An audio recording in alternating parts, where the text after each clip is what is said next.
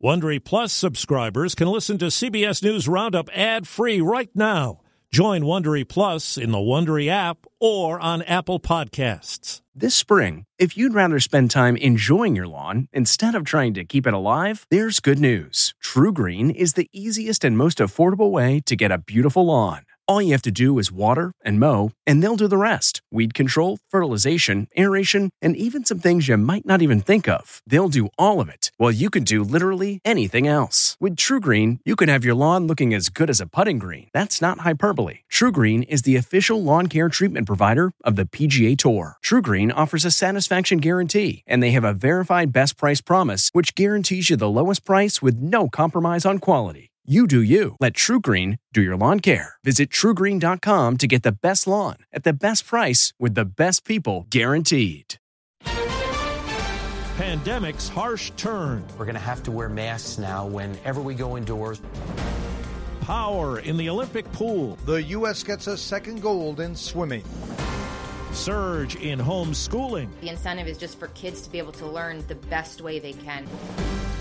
Good morning. I'm Steve Kathan with the CBS World News Roundup. The sharp rise in coronavirus cases in this country is being labeled an unnecessary predicament by the nation's top infectious disease expert. And Dr. Anthony Fauci tells CNN a recommendation that even vaccinated people wear masks in public is now under active consideration by government health officials. We're going in the wrong direction. If you look at the inflection of the curve of new cases, and it is among the unvaccinated, and since 50% of the country is not fully vaccinated, that's a problem. More than 97% of people admitted to hospitals for COVID have not been vaccinated.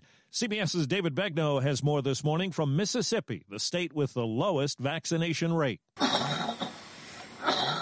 This is William Ball. Alicia is his wife. How badly has COVID ravaged his body? Extremely bad. There will be people who don't think the virus is serious. We didn't either at first. We had no idea. She got vaccinated. He didn't.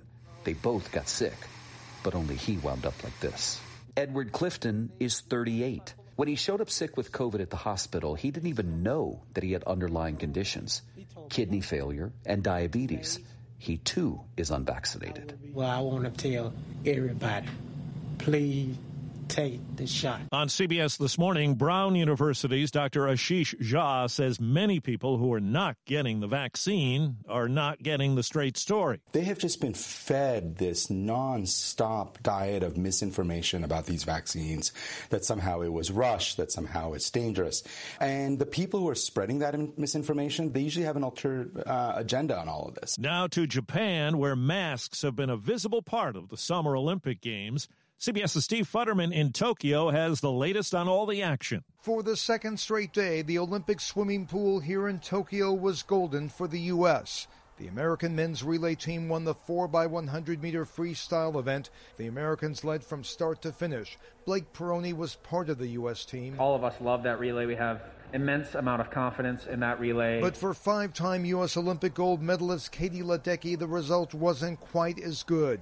She finishes second in the women's 400-meter freestyle, the first time she hasn't won an Olympic individual event. I've been silver at Worlds before. Also today, the U.S. picked up 2 gold medals in skeet shooting.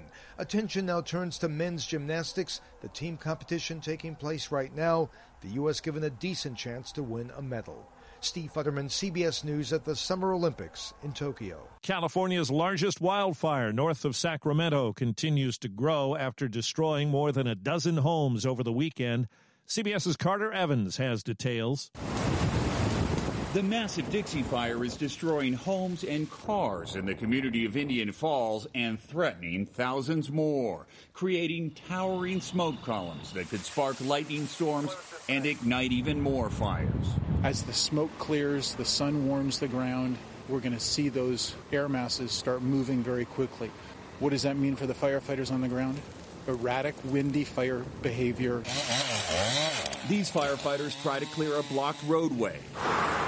And people living near the fire are doing what they can now to protect their homes. Get the fuels away from your house, get the wood stacked that's too close to the deck, away from the deck, things like that.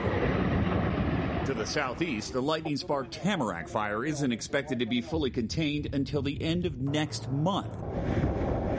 And just across the California border, the bootleg fire is now the third largest ever recorded in Oregon. There's been bad flooding in parts of Arizona after several days of heavy rain. North of Phoenix, Cottonwood Fire Chief Danny Johnson says they're looking for a 16-year-old girl who called 911 from her flooded car. The water was only at her knees at the time she called for help. The water quickly rose to over 8 feet within an hour. And authorities in Pima, Arizona, continue to look for a 4-year-old girl who was stranded with her family on top of their flooded car.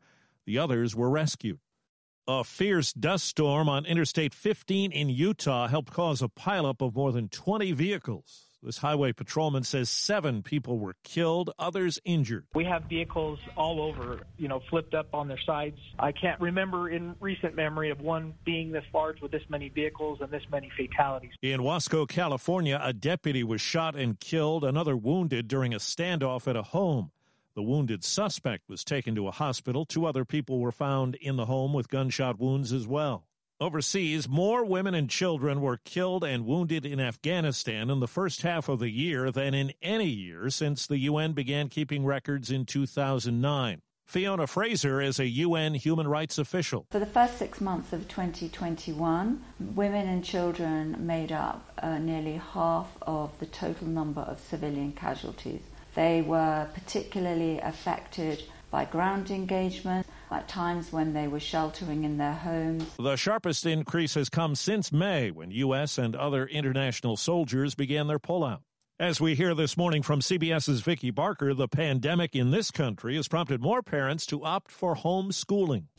The pandemic turned 1 out of 10 American households into homeschoolers, double the pre-COVID rate. And for many, the move has been permanent. 95% of the parents I have, they won't go back. Nikki Warris runs a Florida tutoring center that caters to different homeschool curricula, filling a big niche as more parents return to the office. You can still homeschool and put your child on a curriculum that suits their needs and work your full-time job. It's not for all kids, but thousands of parents have seen their children bloom outside the traditional classroom. In a sign the pandemic's taking a toll on college students, an analysis of 1,000 Ohio State University students found anxiety and depression are up over the last 8 months, and 7 in 10 students say they're burned out. 22% have gotten help from a mental health professional.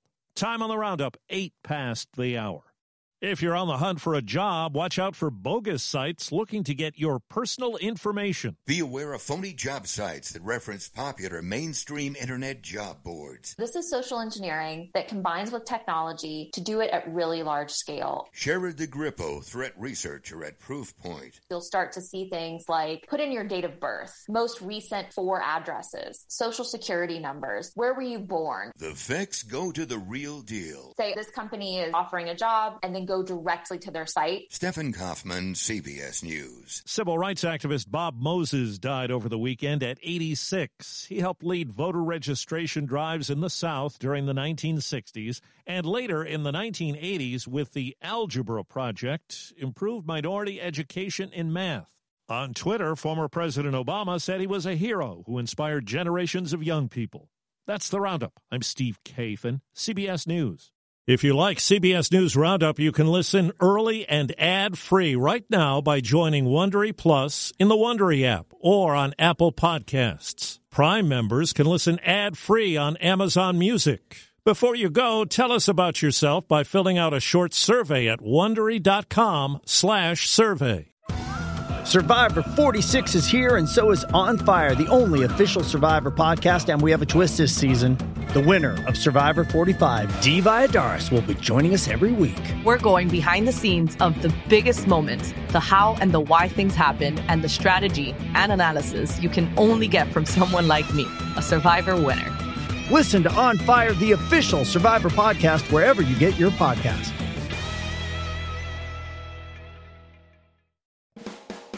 Hi, it's Stephen Colbert, and I'm here to tell you about The Late Show Pod Show, which is the podcast of The Late Show with me, Stephen Colbert, and I'm here with my producer of the podcast, Becca. Hi, Becca. Hi, Stephen. And how long have you been the producer of this?